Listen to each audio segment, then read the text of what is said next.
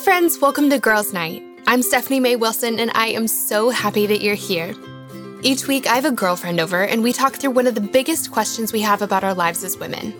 We're talking about friendships and faith and relationships and self-confidence, about our calling in life and how to live every bit of our lives to the absolute full. Life is so much better and easier and absolutely more fun when we navigate it together as girlfriends, and I cannot wait to get started. Our guest for today's episode is my sweet friend, Ainsley Britain. Ainsley is an author, a public speaker, and the director of the Unveiled campaign, which is an amazing online community for young adults that helps us break free of the lies we believe about ourselves. I'm so grateful to have Ainsley here with us today. The truth is that today she's going to be sharing some pretty tough stories from her life. She's telling us about a few times when she found herself in some pretty toxic relationships. She's going to share with us how she found herself there, why she stayed for so long, and how she ended up finally getting out. I'm so grateful that she's willing to share with us today because these conversations are so important. I'd venture a guess that most of us have found ourselves in at least one unhealthy relationship in our lives. Maybe it was a romantic relationship, or a work relationship, or a friend relationship. And maybe it was the kind of relationship that wasn't the best, where we really deserved better, but we didn't fully realize it at the time. Or maybe the relationship was toxic or dangerous or even abusive. We are running the gamut today, friends, and I'm so glad that Ainsley's here to share her wisdom with us. Now, before we jump in, I want to say one thing. Guys, we're going to be talking about some pretty tough stuff in this episode, and so if something is triggering for you, please feel free to turn it off. You do not need to listen to the end if something gets a bit too hard. But that being said, if this episode does bring up something tough for you, I really, really hope that you'll reach out to someone in your life about it, okay? You do not have to navigate this alone. Friends, my hope for this episode is that it gives you a little extra oomph. Ending a friendship or a relationship or quitting a job, these are really hard things to do, especially because sometimes it's hard to believe we deserve any better. But my hope and my prayer is that this episode gives you that extra oomph that you need, that it gives you courage as you find out that you are not alone in what you're going through, and that it reminds you that you not only deserve better, but that better is out there for you. Okay, one last thing before we dive in, and it's a resource I wanted to make sure to share with you. So one of the things that can be really hard when we've been in a not so great relationship is knowing when we're ready to start dating again. Has it been enough time? Have you healed enough? Are you ready to try again? Should you wait a little bit longer? These are really hard questions to answer, and so I created a resource that can help. It's a free 10-question quiz called Are You Ready to Start Dating? And in it, I'm going to help you think through some of these questions. And I'll also walk with you through your answers so that you can take the step forward that's best for you right now. But that's not all. When you sign up to download the quiz, you'll also receive an email series with the 8 pep talks that were total game changers for me in the years before I met Carl. I would love to share them with you. To check it out, all you have to do is head over to my shop. It's smaywilsonshop.com, and if you scroll all the way to the bottom, that's where you'll find the link. Okay, with that said, let's jump into today's episode. Here is my conversation with Ainsley.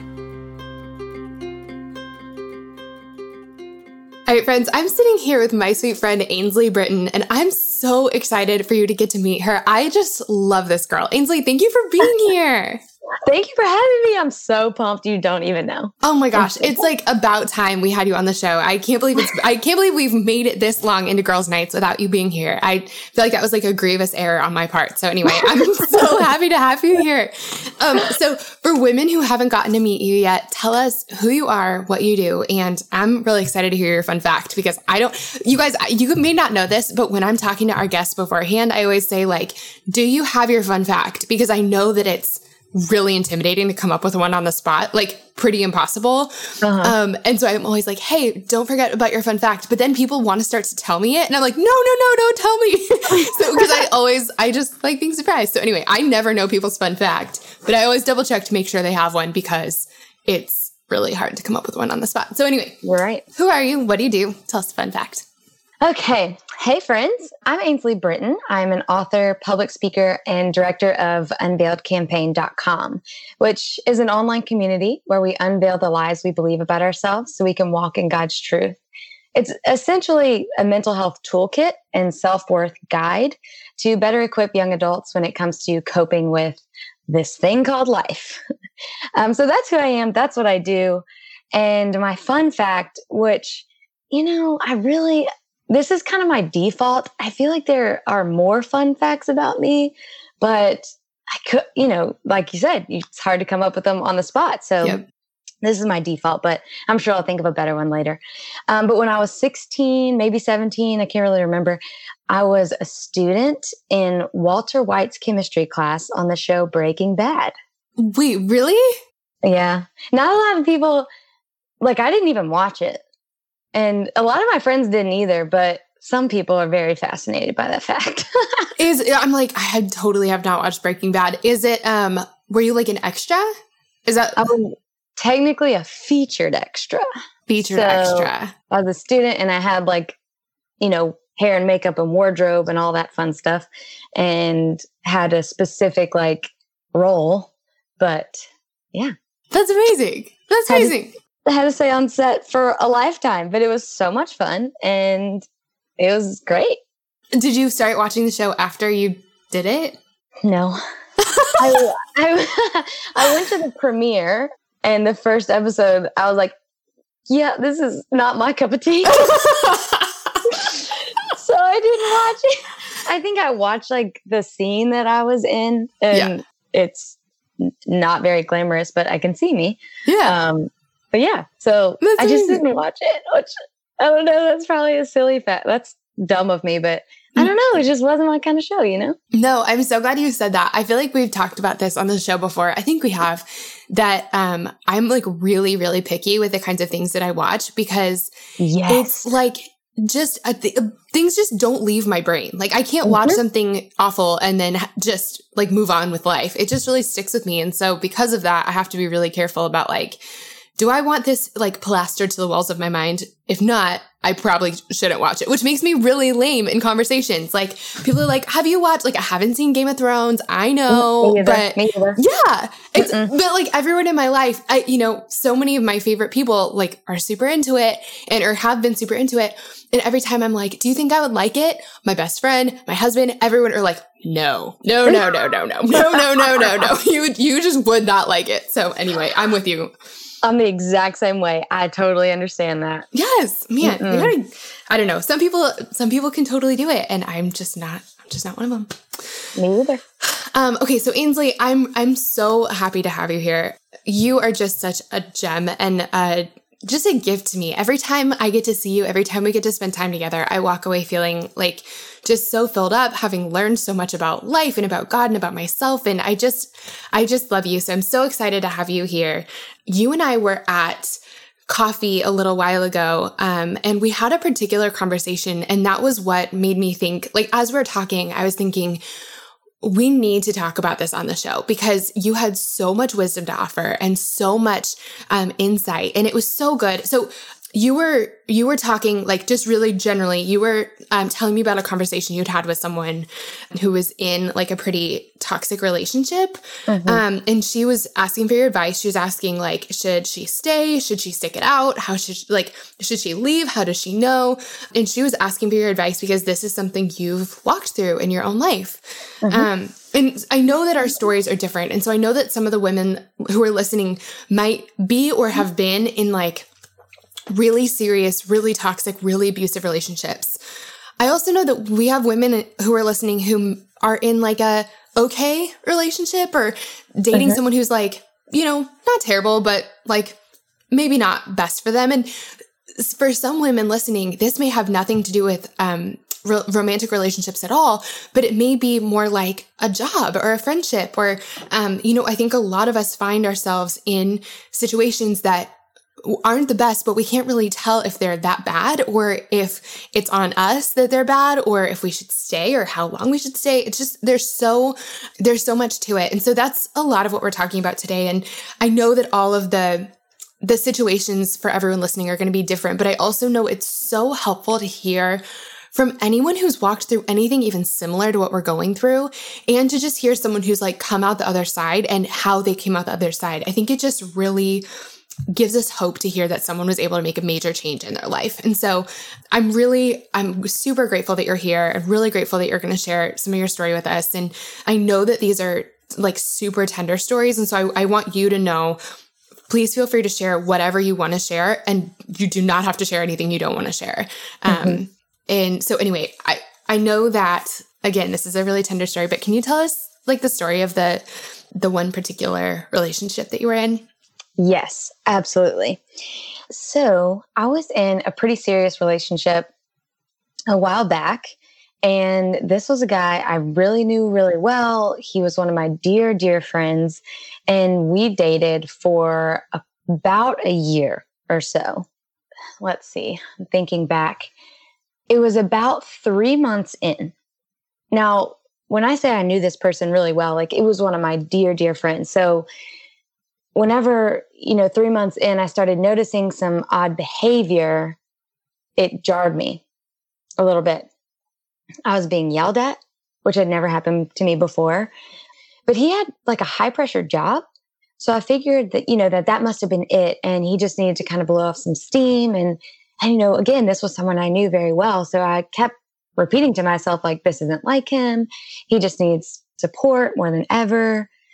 And as time went on, it escalated from just yelling to throwing things to trying to prevent me from talking to my friends and family as much, having opinions about what I should wear, where I should go, how often I should talk to my mom, which is literally every day in my life, but he hated that. And it just got pretty crazy. I mean, it was like almost an out-of-body experience because I was just not believing that it was real. He was physically abusive one specific time, I remember, but the rest of the time it was emotional, verbal, and a lot of manipulation. So I know that things started to get like kind of hit a fever pitch at some point. Mm-hmm. What happened there? So I remember we were like riding in a car and he had been drinking. So I was driving his car, which I had never done before. And he was like yelling at me for not going fast enough. And so I like slammed on my brakes because he was yelling at me so bad that I like was stopping the car, and I slammed on my brakes and I turned to him and I was like, you will not talk to me like this. Like, this is ridiculous, blah, blah, blah. And then that's whenever he like reached over and like grabbed my arm, if that makes sense. So like his hand like slammed on my arm and then he like squeezed my arm so tight that I had little, bruises from his fingerprints or finger grip. And it was in that moment that I was like, okay, what is happening? And then I distinctly remember, I remember this whole scene like it was yesterday, but I drove to my apartment. I ran inside. I slammed the door shut and locked him out. And then I literally just sat on the floor and was crying because I was like, what is happening? What is happening? What is happening? I went in my bathroom and I took a picture of my arm because it was, and whenever you like get hit with something, it like whelps up. Mm-hmm. It was a literal whelp handprint. It was crazy. And so I took a picture and then, on the other side of the door, he's just banging on the door like, I love you. I'm sorry. I love you. I'm sorry. I'm so sorry. And just using that kind of stereotypical abusive behavior to beg for forgiveness. And then it was just from that moment on, I was thrown into a whirlwind of like, I don't know what to do. And I officially feel unsafe.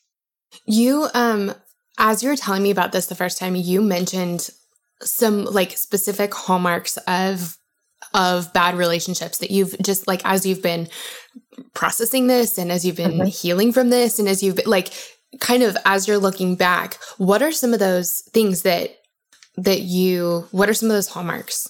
Mm-hmm. So there were some things that, I had heard about when it came to unhealthy relationships, but when I was in one, I was really blind to them. At least in the beginning, I would hear about abusive relationships and I would physically feel like that heaviness on my heart, but I didn't do anything about it because I didn't want it to be true. So there are a few indicators, of bad relationships that looking back, I'm like, oh, this is like absolutely when I could have identified it or put a name to it. One of those is blame. So they may always blame you for for any problem that's going on, especially their emotions or their problems. There's a lot of projection on you do this, you do this, you do this. And in the back of your mind, you're like, I'm pretty sure this is exactly how I feel about you. How can you possibly say these things about me? Anger is absolutely one. Overreacting and those outbursts especially with immediate like groveling or regret, that is stereotypical manipulation and abusive behavior for sure. Control is a huge one, telling you what to think or what to wear, showing up uninvited or unwanted somewhere that you are.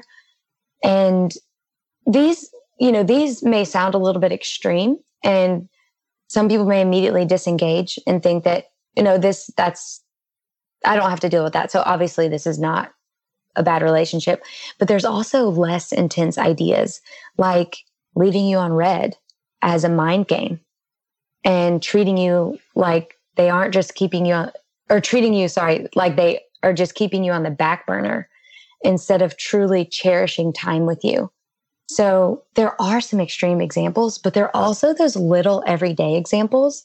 Like if you feel anxiety because you're waiting for a text back, that's not healthy. So that's just another, some extreme examples, but then just some more simple examples of a potentially unhealthy relationship. I think the anxiety about the texting, I think that we all feel that in the beginning, when you're like, what is this? Like, do you like me back? Like, are we going to go on another date? Or, I think that there's some of that, but like that should subside at some point. And I can think of relationships where, I was really nervous about like, is my boyfriend going to show up? Is he going to call me back? Am I going to hear from him? Like where I just didn't feel totally safe that he was as in it as I was. Mm-hmm. And I can think like, especially with Carl, he never messed with my mind at all. There was never any doubt as to whether he was going to call the next day. It just was always, I was 100% sure that he was going to show up like he said he would.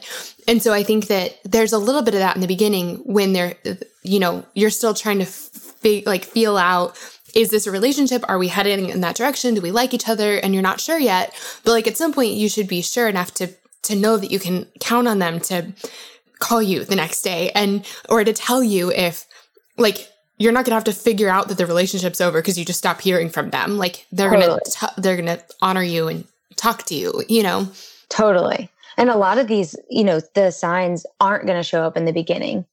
So that's kind of your indicator, right? Is like whenever they keep showing up and you're 6 months in, you're like, yeah, this is warning, warning, warning. I think that's like, I feel like I just can feel this like collective like groan eye roll when you said that, because I think that we all want to know in the beginning if like how something's going to turn out. It's like, I should have known. Like I should have I've been through this before. So I have this list of things I'm looking for and things I'm not looking for. And, he passed all the tests and then I ended up in the situation again. Like how did that happen? And I think I'm glad that you said that, just because a lot of like things don't show up in the beginning always. Like we don't know. You don't know until you know. And sometimes it takes a while of knowing someone or being in a relationship with someone before you find out, like before you get to that like layer of the person.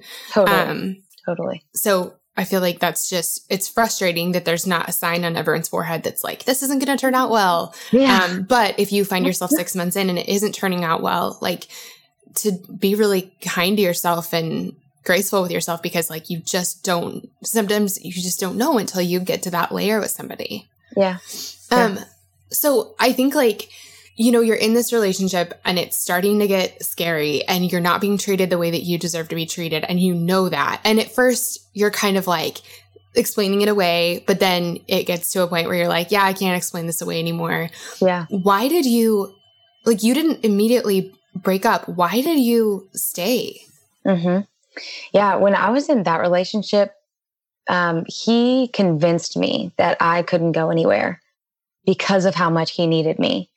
And because he knew me so well, because we had been such close friends and, he just knew what to say or do to keep me around.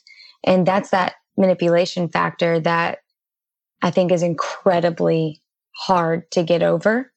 I believe I stayed not because I didn't think that I deserved better, but because I was afraid of what he would do if I left, whether it was hurt himself or even find someone that will not love him like I would, which was, my love was unconditional for him, obviously, because I was putting myself through an abusive relationship because I thought it was better for him.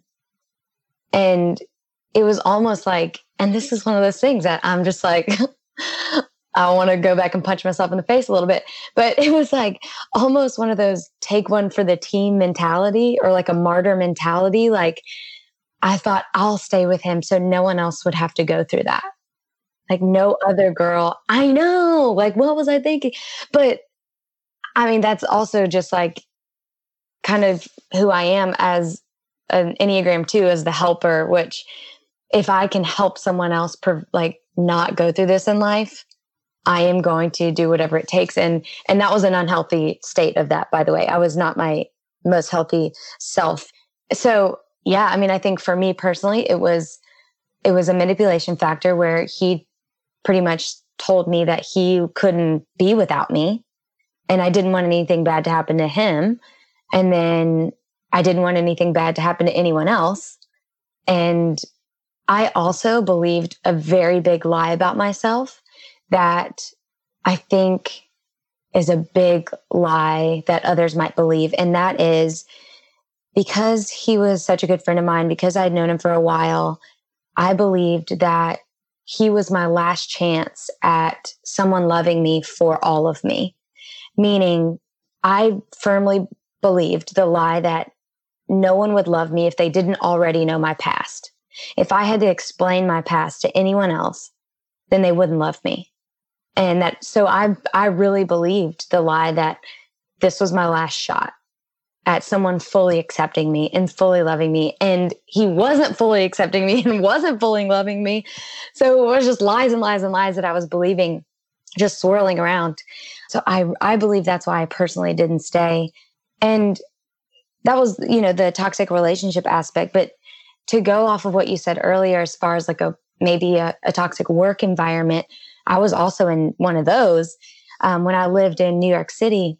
That, I kid you not, like, I say this all the time and I mean it with every fiber in my being. It was so much like The Devil Wears Prada. Like, legit, I was being cussed at, and, my boss would tell me I didn't do something when I did do it. And it genuinely like stressed me out so bad that my hair was falling out. Oh my gosh, Ainsley. I know. It was bananagrams. It was so crazy. So I didn't stay in that very long. I think I only stayed at that place for like 6 months or something. But man, 6 months too long, I'll tell you that. So when we were at coffee, you were telling me about something really hard that happened in college. And we were talking about how when we can put a name to something and really call it what it is, it's a lot easier to heal and move forward. Because I think that some of these things are so wiggly. Like it doesn't look like we always picture abuse to look. It doesn't, it's softer than that. And so we don't really know what to call it. Can you tell us, and please feel free to share as much or as little as you want, but can you tell us what happened? Yeah.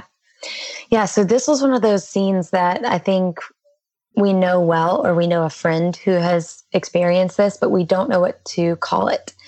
I was picking up my roommate from a bar one night when a guy friend of ours asked if I could bring him home. And we got to his house and he said he, forgot his key and his roommates weren't home. So we all agreed, he came to our apartment to hang out until his roommates got back.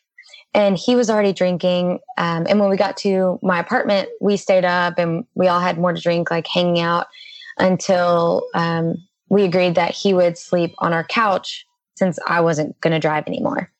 And all of this was really how it all played out. I knew his roommates. I knew they weren't home. It wasn't sketchy until I woke up to him on top of me. And I remember resisting. I remember saying stop. And then my memory is, kind of blurry from there, outside of waking up the next morning and him telling me I had to take plan B. And I replayed what happened. As I replayed what happened, like the days after, I talked myself out of it being sexual assault because he was my friend and he would never do that. Like that wasn't him. So I convinced myself and whoever asked that it was just a one night kind of thing. And it wasn't until I talked to a counselor that she called it rape. And that word felt so intense to me. The more I asked my friends and people around me, the more they resonated with my story without, calling it something so intense. It felt like it should be called like semi-sexual assault because of how much I didn't believe it was real and that my friend would do that. But the truth is, semi-sexual assault is still sexual assault. Just because it wasn't violent or scary, it was still unwelcome and unwanted. And that is enough for it to be called what it really is. If they or you say no once or stop just one time, or if they resist, it's not okay from that moment on to continue. I'm really glad that you shared this. I think that, when we talked about this the first time, I think so many of us have been in situations like this. Like it's, again, we picture an abusive relationship. We picture like the movies we've seen. And when it comes to something like sexual assault or rape, we picture someone we don't know popping out of a bush and tackling us. That's what we picture. And so it's so much trickier when we know the person or when we like the person or when we've like been physical with them before, or if we're we're dating them, or there's so many things that make it a little bit more complicated than the guy jumping out of a bush. But I'm so glad that we talked about this. I'm so glad that you said that because like there isn't such a thing as semi-sexual assault. Sexual assault looks different in all kinds of different scenarios, but it is absolutely sexual assault. It's absolutely rape. It's actually absolutely trauma. It's absolutely something that is going to deeply affect us and that should never have happened. And that it's just real. And so I'm glad that you talked about this. What did you need? Like, how did you heal? What did you do after it happened? And then also, once you really could recognize what it was, how did you heal from there? Yeah.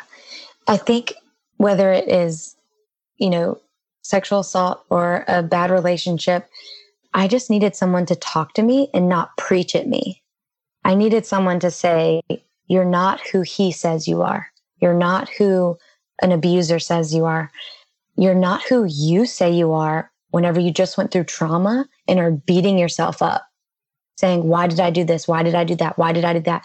I needed someone to identify and communicate red flags as gently as possible. Because when you're trying to defend yourself in your decisions and your situations, your friends can quickly feel like enemies, even when they're coming to you in love. Instead of saying, well, you shouldn't have been drinking, you shouldn't have been wearing that, I wish somebody would have said, are you okay? Is everything okay? Can I help? Can I just listen to you? I think it's important to normalize counseling and talking about it so we remove that stigma. I think it's okay to talk to someone to equip you with coping skills and self-awareness that could save your life.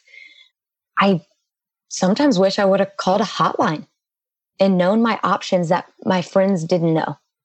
I wish I would have known that I could have gone to the hospital and gotten the rape exam done and just had that in case I needed it.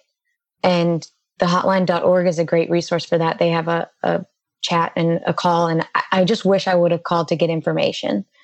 And I wish somebody would have told me that that was possible. It's important to know you can't necessarily rescue someone, but you can paint the picture of freedom for them over non-judgmental conversations and quality time. I just am sitting here because that's so good. And, it's just real. I just wish people knew how to help their friends better and give them those resources because that's what matters. I think those three things, like resources of, listen, here are people who know what to do next, who know what your options are. And then non-judgmental conversations and just asking questions and quality time. Like, oh my gosh, quality time. We just don't think of that as being, it's so helpful. Having someone just sit with us is like second to none, you know?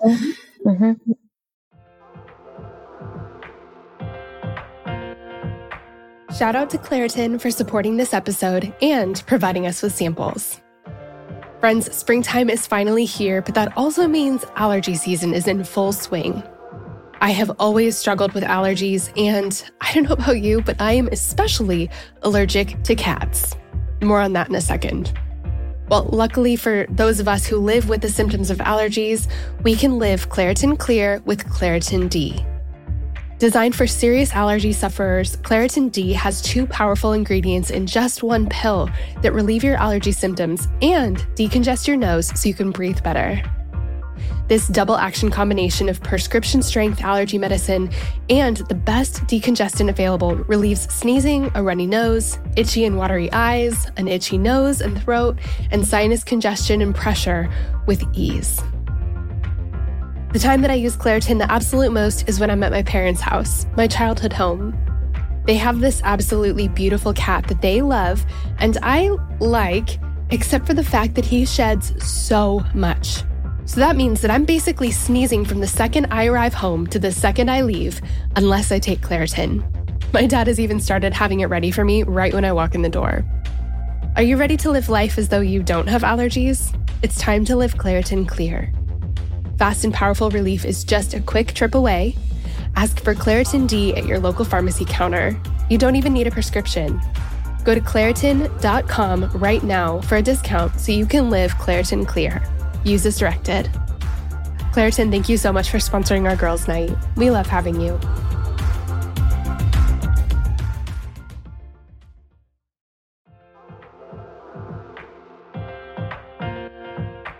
This show is sponsored by BetterHelp. As many of you know, I recently wrote a book, and while it was the most rewarding project of my career so far, it also came with a lot of hard work and long nights. And sometimes when things started to feel a little bit overwhelming, I needed to get a few things off my chest so I could clear my mind and keep the writing process flowing. And the thing that helped me so much to sort through those feelings was therapy. Now tell me if any of this sounds familiar. Maybe you're going through something really hard right now, a big loss or a gigantic life transition. Maybe you frequently feel anxious, depressed, overwhelmed, or just generally discouraged. Maybe you really, really, really want your life circumstances to change, but you don't know how to actually change them. Or maybe you're feeling stuck as you try to work through your past, navigate your present, or figure out your future. Friend, if you can relate to any of this, you're not alone. I've been there, and therapy has been the thing that has helped me more than anything else with all of this. In the last 10 years or so, I've learned that strength isn't proving I can do it on my own. It's knowing that I don't have to. I'm at my strongest when I have a full support system around me, and an essential part of my support system is therapy. Therapy can be absolutely life-changing. That is, if you can afford it and find a therapist you like and trust. But of course, this is easier said than done, and that's why I'm so excited to be partnering with this week's podcast sponsor. Our sponsor for today's episode is BetterHelp. BetterHelp is the easiest and most affordable way I've ever found to find a great therapist. It's entirely online and super easy to sign up. You can get started right away, and if you don't love the counselor you're paired with, switching is easy and it's free. If you're going through something hard in your relationships, or if you're in a funk you just can't shake, if you've been feeling anxious or depressed lately, or if you're feeling stressed and you need help balancing your everyday life and schedule, BetterHelp is an incredible resource for you. And I'm so thankful that they've given me a promo code that I can share with you to make it even easier to get started. Get it off your chest with BetterHelp. Visit betterhelp.com/friendship today to get 10% off your first month. That's BetterHelp, HELP.com/friendship.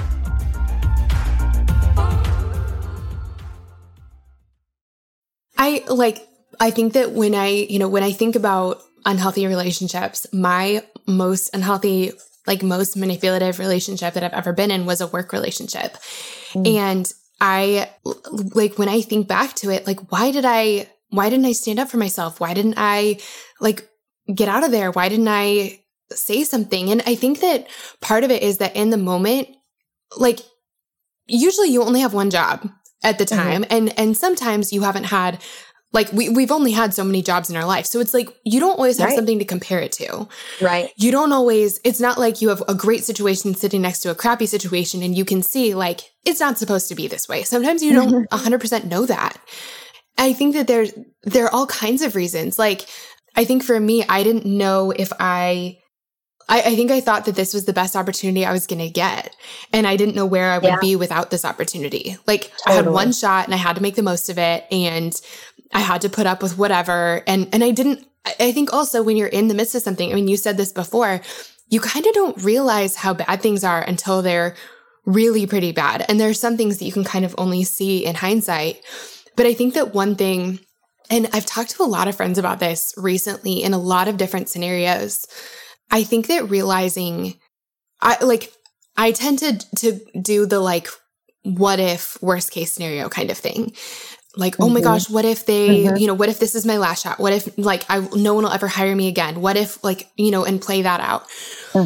Something that Carl has really helped me do, and this has really helped with, like, some of the anxiety I feel sometimes, is he'll ask me the what if game, like, he'll play the what if game with me and he'll take it all the way to the end of the road.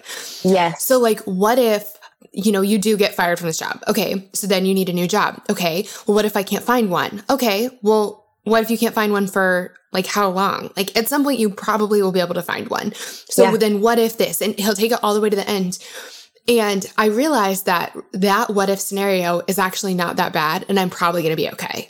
Absolutely. And I think that has been such a powerful thing. I think we find ourselves in situations sometimes that we feel like we can't get out of because, and from, like, little things to, I'm trying to think of a recent example. Like, I feel like I need to do this thing with this person because what if they, or, like, what if they're mad that I didn't or something? It's like, okay, well, what if they are mad that you didn't? And then what? Okay, what if they don't want to be my friend anymore or what if they fire me or whatever? Okay, well, what if they do? That's kind of crazy. Like, that's, if this person decides to not be your friend anymore, that says more about them than it does about you.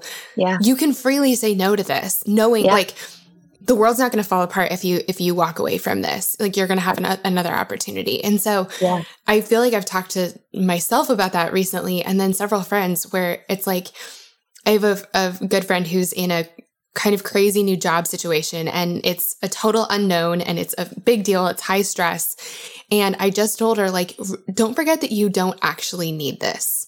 Like, at the end of the day, you can find another job. And so if for some reason you find yourself in a situation where people aren't treating you the way that you deserve to be treated, you're not stuck.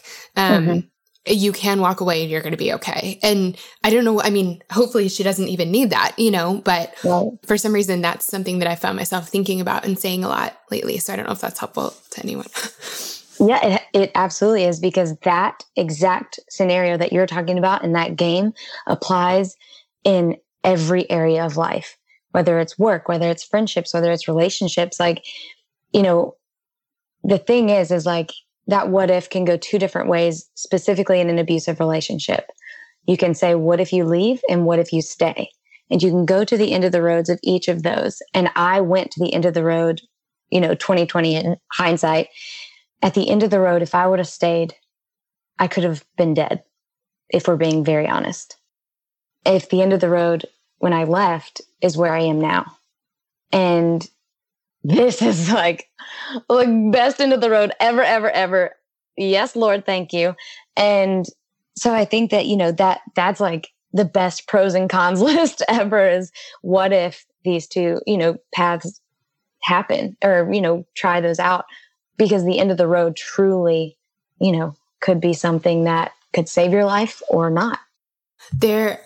I'm really glad you said that. I was reading something, and I can't remember what it was recently, where someone was talking about a friend who's getting out of a bad relationship. And she said something about like, when you go through a breakup, when you like break anything in your life, it's really, really painful. And it's really painful for a while. It's like excruciating for days, weeks, months.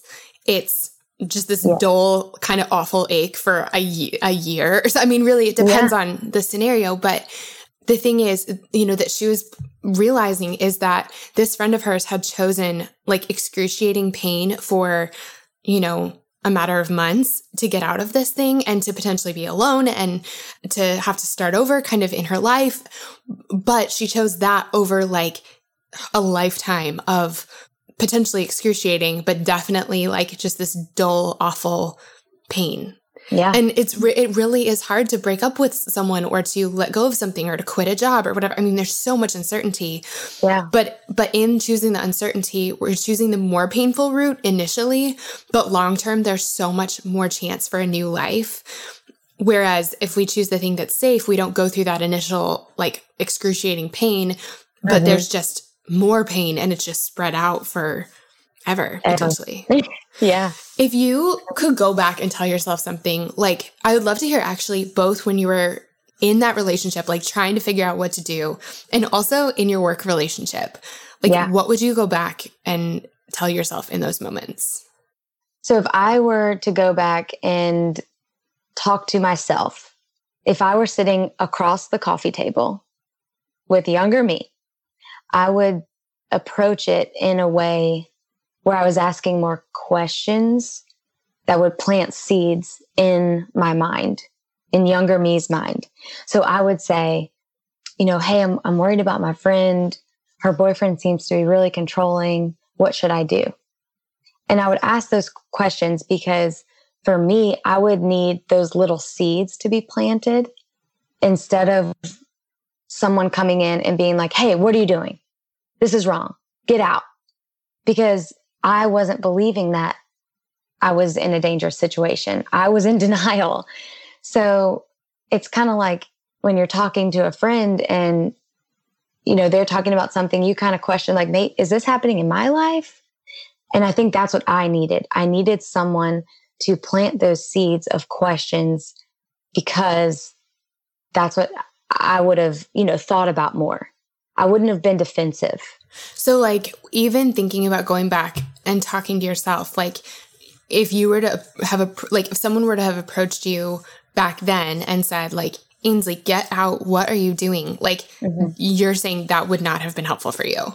Not for me personally. No, because I was defending my relationship. Yeah. It's someone saying you're not living right. And nobody wants to hear that ever, especially if they're already feeling it.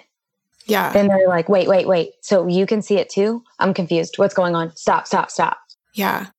I think that like, how if this happens in so many different scenarios, I feel like, but like you can be really frustrated with like your sister. If someone else is like, yeah, your sister was being a jerk, then all of a sudden you're mad at that person. Yeah. Like you're no longer mad at your sister because you're like, I can be mad at my sister. That's my sister. You cannot be mad at my sister. All of a sudden you're defending them. And I feel like it's kind of the same way where it's like, you can be upset in your relationship, but the second someone starts questioning your relationship, then you start to defend it. Whereas if like just having some things to sort of ponder. And I think a lot of times we can see other people's situations more clearly than we can ourselves. Like we can give someone else really clear, really sound advice that we cannot take in our own lives because we're just too close to it and we're too emotionally attached to it. Do you, like approaching a friend who's in a situation that's unhealthy, whether it's like major unhealth or whether like abusive relationship or whether it's like this work situation is not good or like I think that there's a better guy out there for you. What other advice do you have for how do we approach someone that we really love who we think is in a bad situation? Yeah. I think I would make sure, that even though my friend, which this is just likely the situation, if they are in a toxic place, they're likely going to be pushing you away. Because of exactly what you just said about, your sister, you're kind of annoyed with yourself that you're even in this situation. You don't really know what's going on. So they may push others away, or they may be forced to push others away if they're in that abusive relationship because the abuser loves to isolate. So I would just advise others to keep constantly running towards that friend, because eventually they'll get out of that dangerous situation and they will feel incredibly alone. And the more harsh you go in, or the more blunt that you go in, they may just immediately cut you off. And because they don't think that's true, they might just be like, nope, I'm done. You're wrong. Bye. But the thing is like, because you never think that it'll happen to you. Like most things, you feel above them, you feel invincible. But the truth is that, statistically, more than 1 in 3 women and more than 1 in 4 men in the United States have experienced rape, physical violence, and or stalking by an intimate partner in their lifetime. And females ages 18 to 24 and 25 to 34 are generally experiencing the highest rates of intimate partner violence. Those statistics are from the hotline.org, and it's a really great resource for domestic violence. But yeah, I think as hard as it is, and as hurt as you could be as a friend that you feel like you're being pushed away, I would just be as supportive and as close as you can, as they'll allow you, because eventually it'll all come crashing down and they will be infinitely grateful that everything fell down around them and you were standing right next to them. I really love that. So, we've been talking about the different reasons that we stay in relationships that aren't best for us. And I think there really are so many different reasons. Like, we mentioned we don't really know that they're bad, or we don't know that better is available to us. Or I think, like you mentioned, like we're afraid that there isn't anything better for us. So we figure something bad is better than nothing. Like, what would you, if a woman is sitting in that right now, like what encouragement do you have for her? Like what truth do you have for her? I just would love to hear that.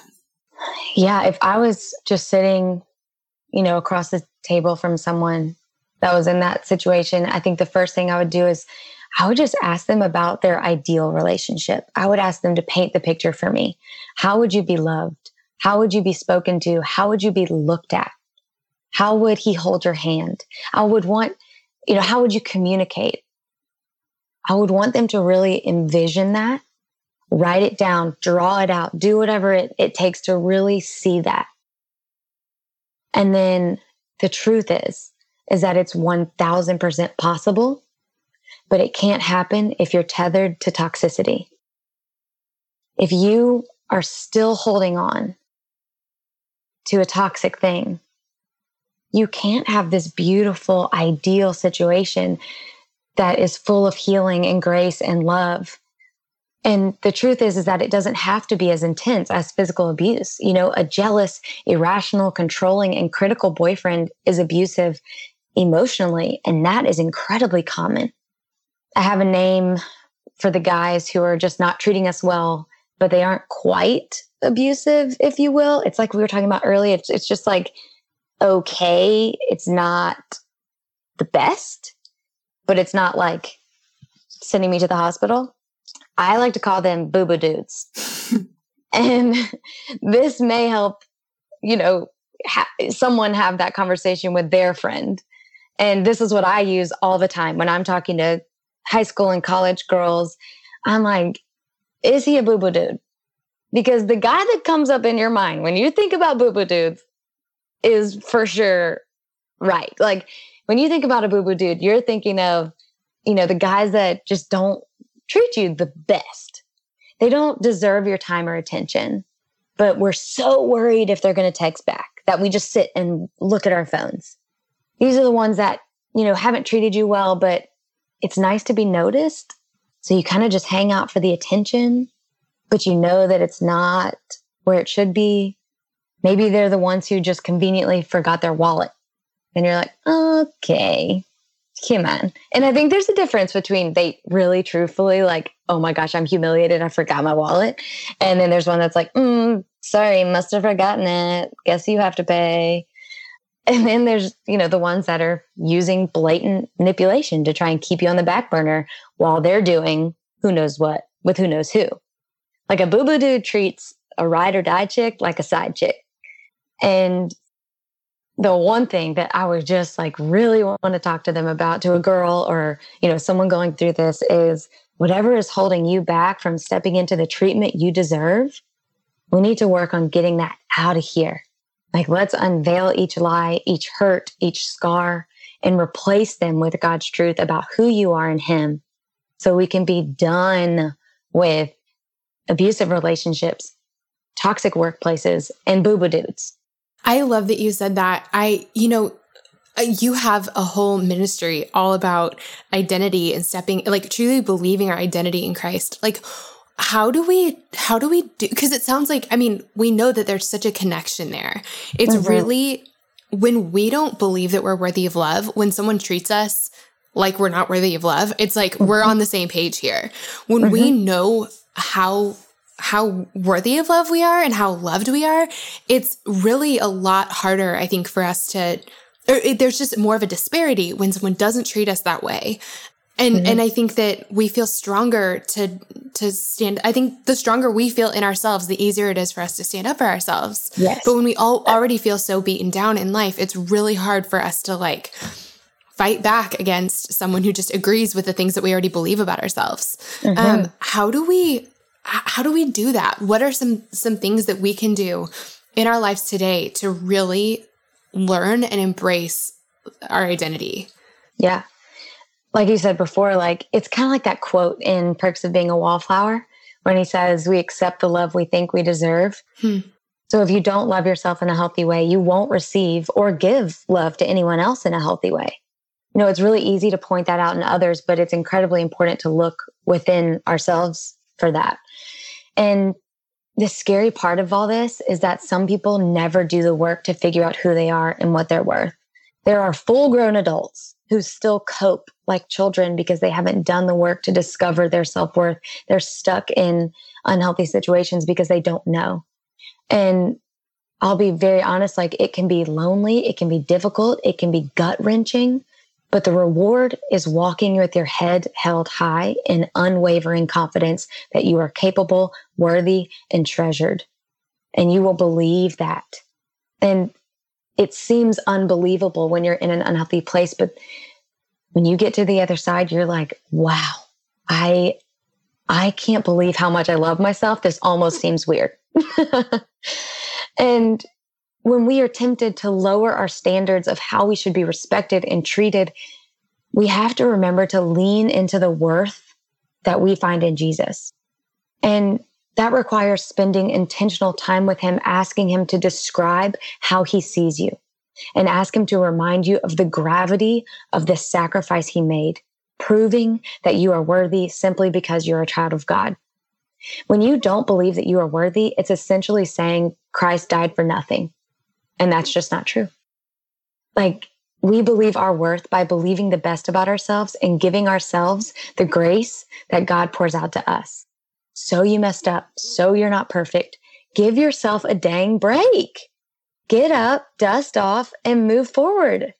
I would love for us to, normalize counseling, share our burdens with others because the scars serve a purpose.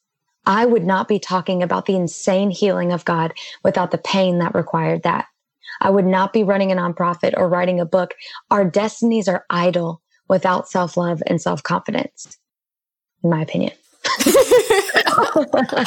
I love that so much. I'm so glad that you mentioned counseling, because I think some of these things that we have been through, some of the things that we believe about ourselves, there's so many layers of it. I think that they come from so many different places, the lies that we believe about ourselves, and they're so hard to untangle on our own. We're just so close to it that we just don't have a whole lot of perspective to be able to to sort through it. We just can't. And so every time in my life, this is sort of the filter I've used when it comes to counseling is have I tried fixing this on my own?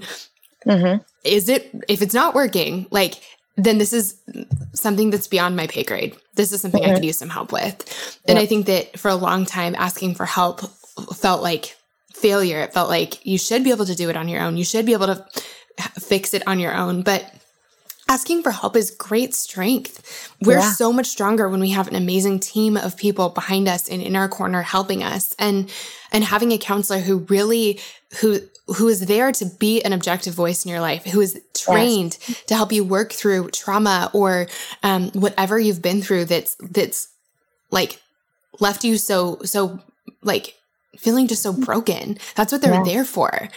And reaching out for that help isn't weakness. It's absolutely strength. Totally. Ainsley, how did you, specifically with this relationship, how did you get out of it? So in my abusive relationship, I wish I could say that I was strong enough to end it, but it was actually him that broke up with me. I wish I would have broken up with him and immediately booked a flight home to be with my mom in a safe place. You know, I wish I would have been brave enough to walk away. I remember one time I did tell someone older than us, and it was someone we both looked up to, but he was closer to this person. And I vividly remember saying, I'm afraid of him because he hurts me. And I remember their response being, I need you to stay with him because I'm afraid if you don't, he might hurt himself. And I think I would have been strong enough to leave if that was never said to me. But I can tell you that I realized that it was the best thing that had ever happened to me when I found myself riding in my car 2 weeks later. I was not talking to God after we had broken up because I was deeply angry and bitter and wondering why it all happened. And out of desperation, I just turned on the radio to put on worship music. I was just so desperate. I needed something. Immediately, as that music came on, I just started crying so hard, I had to pull my car over. And when I pulled my car over, the word that came out of my mouth involuntarily, like I did not know that this was coming out of my mouth, was freedom. It was like I had lost my motor functions and the Holy Spirit took over and just said freedom. And I just repeated that word over and over and over and over until I realized that I was living in such a prison and the Lord was waiting for me to take his hand so he could provide that freedom. Like the door to that jail cell was open the whole time. But until I could take that first step and reach out and realize that freedom was available, not only in just life, but within myself, that I could leave that shame, blame, and guilt behind.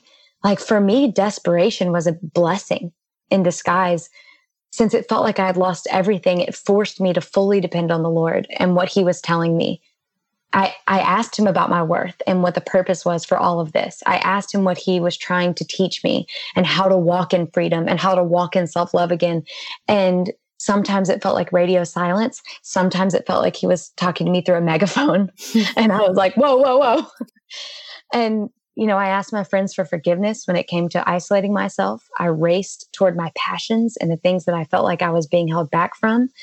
And it was incredibly healing to feel so free and be able to talk to people about it.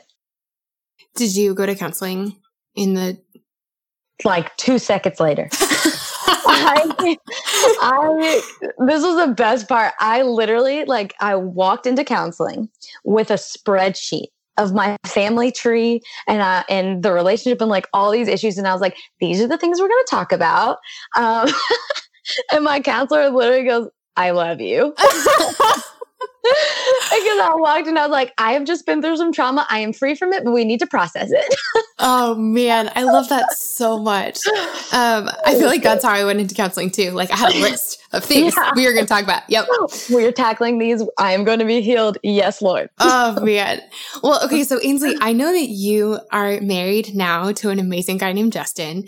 Yes. And you've mentioned this a couple of times that sometimes when we're in the midst of something, it's like we kind of can't hear, we can't really hear truth. We're not thinking super clearly, and having someone come at us with what you're doing is this is wrong, this is bad, sometimes shuts us down more than invites us forward.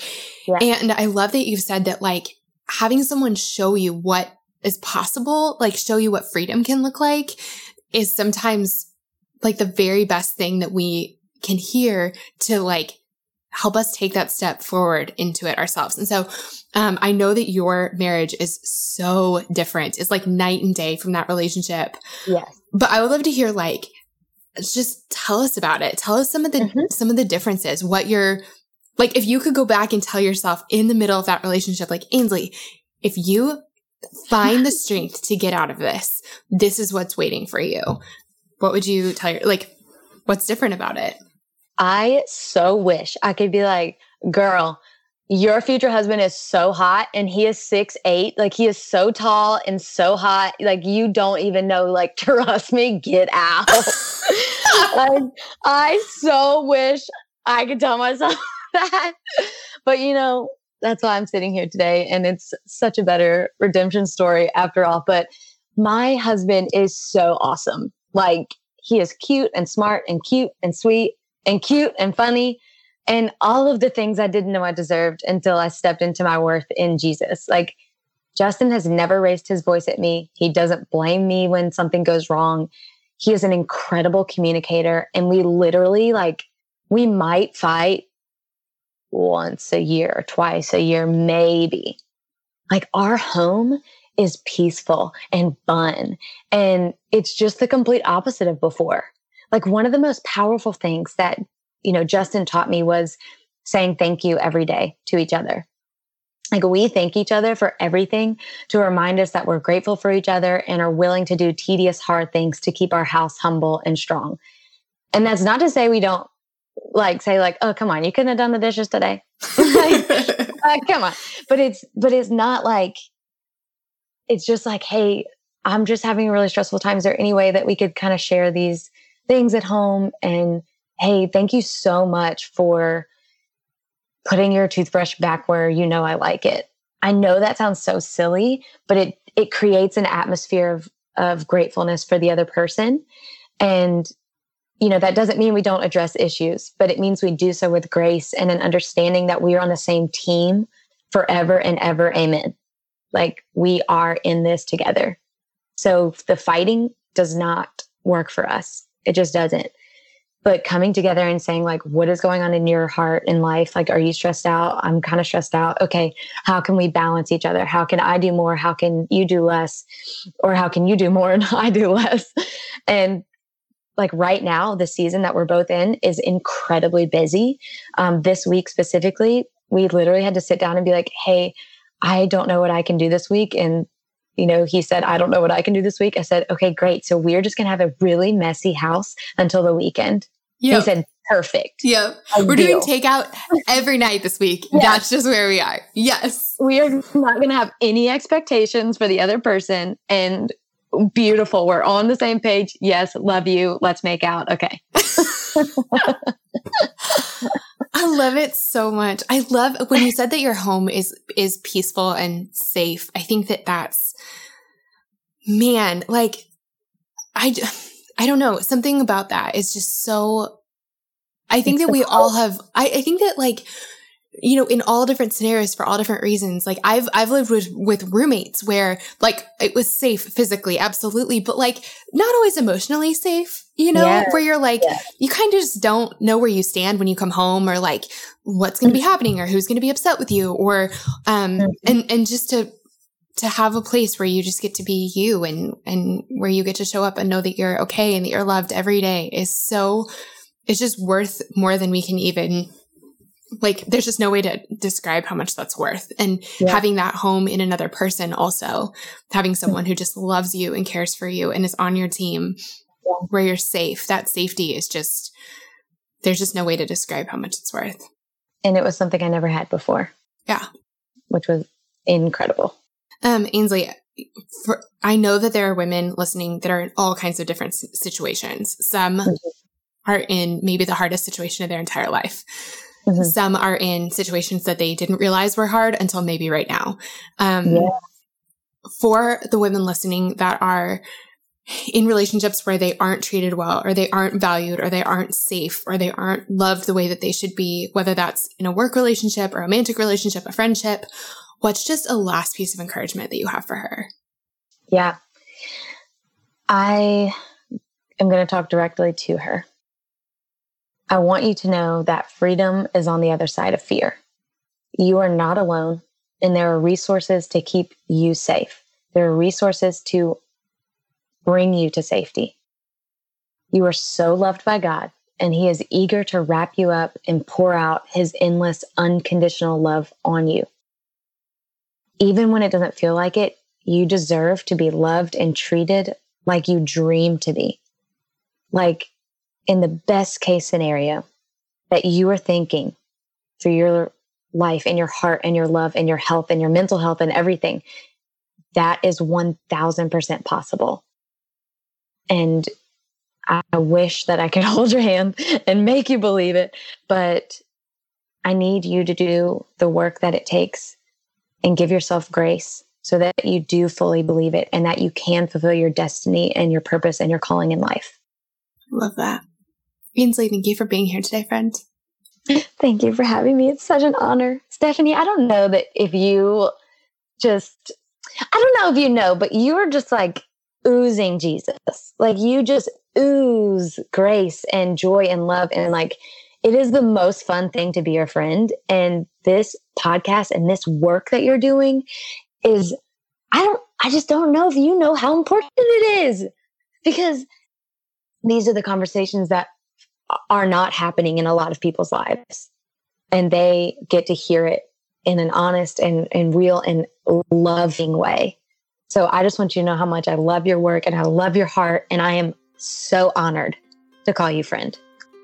Yeah, I'm just crying over here. Friends, thank you so much for listening to today's episode. I cannot tell you how much it means to me to have you here at Girls Night. Before you go, I would love it if you would do 2 quick things. The first is to subscribe.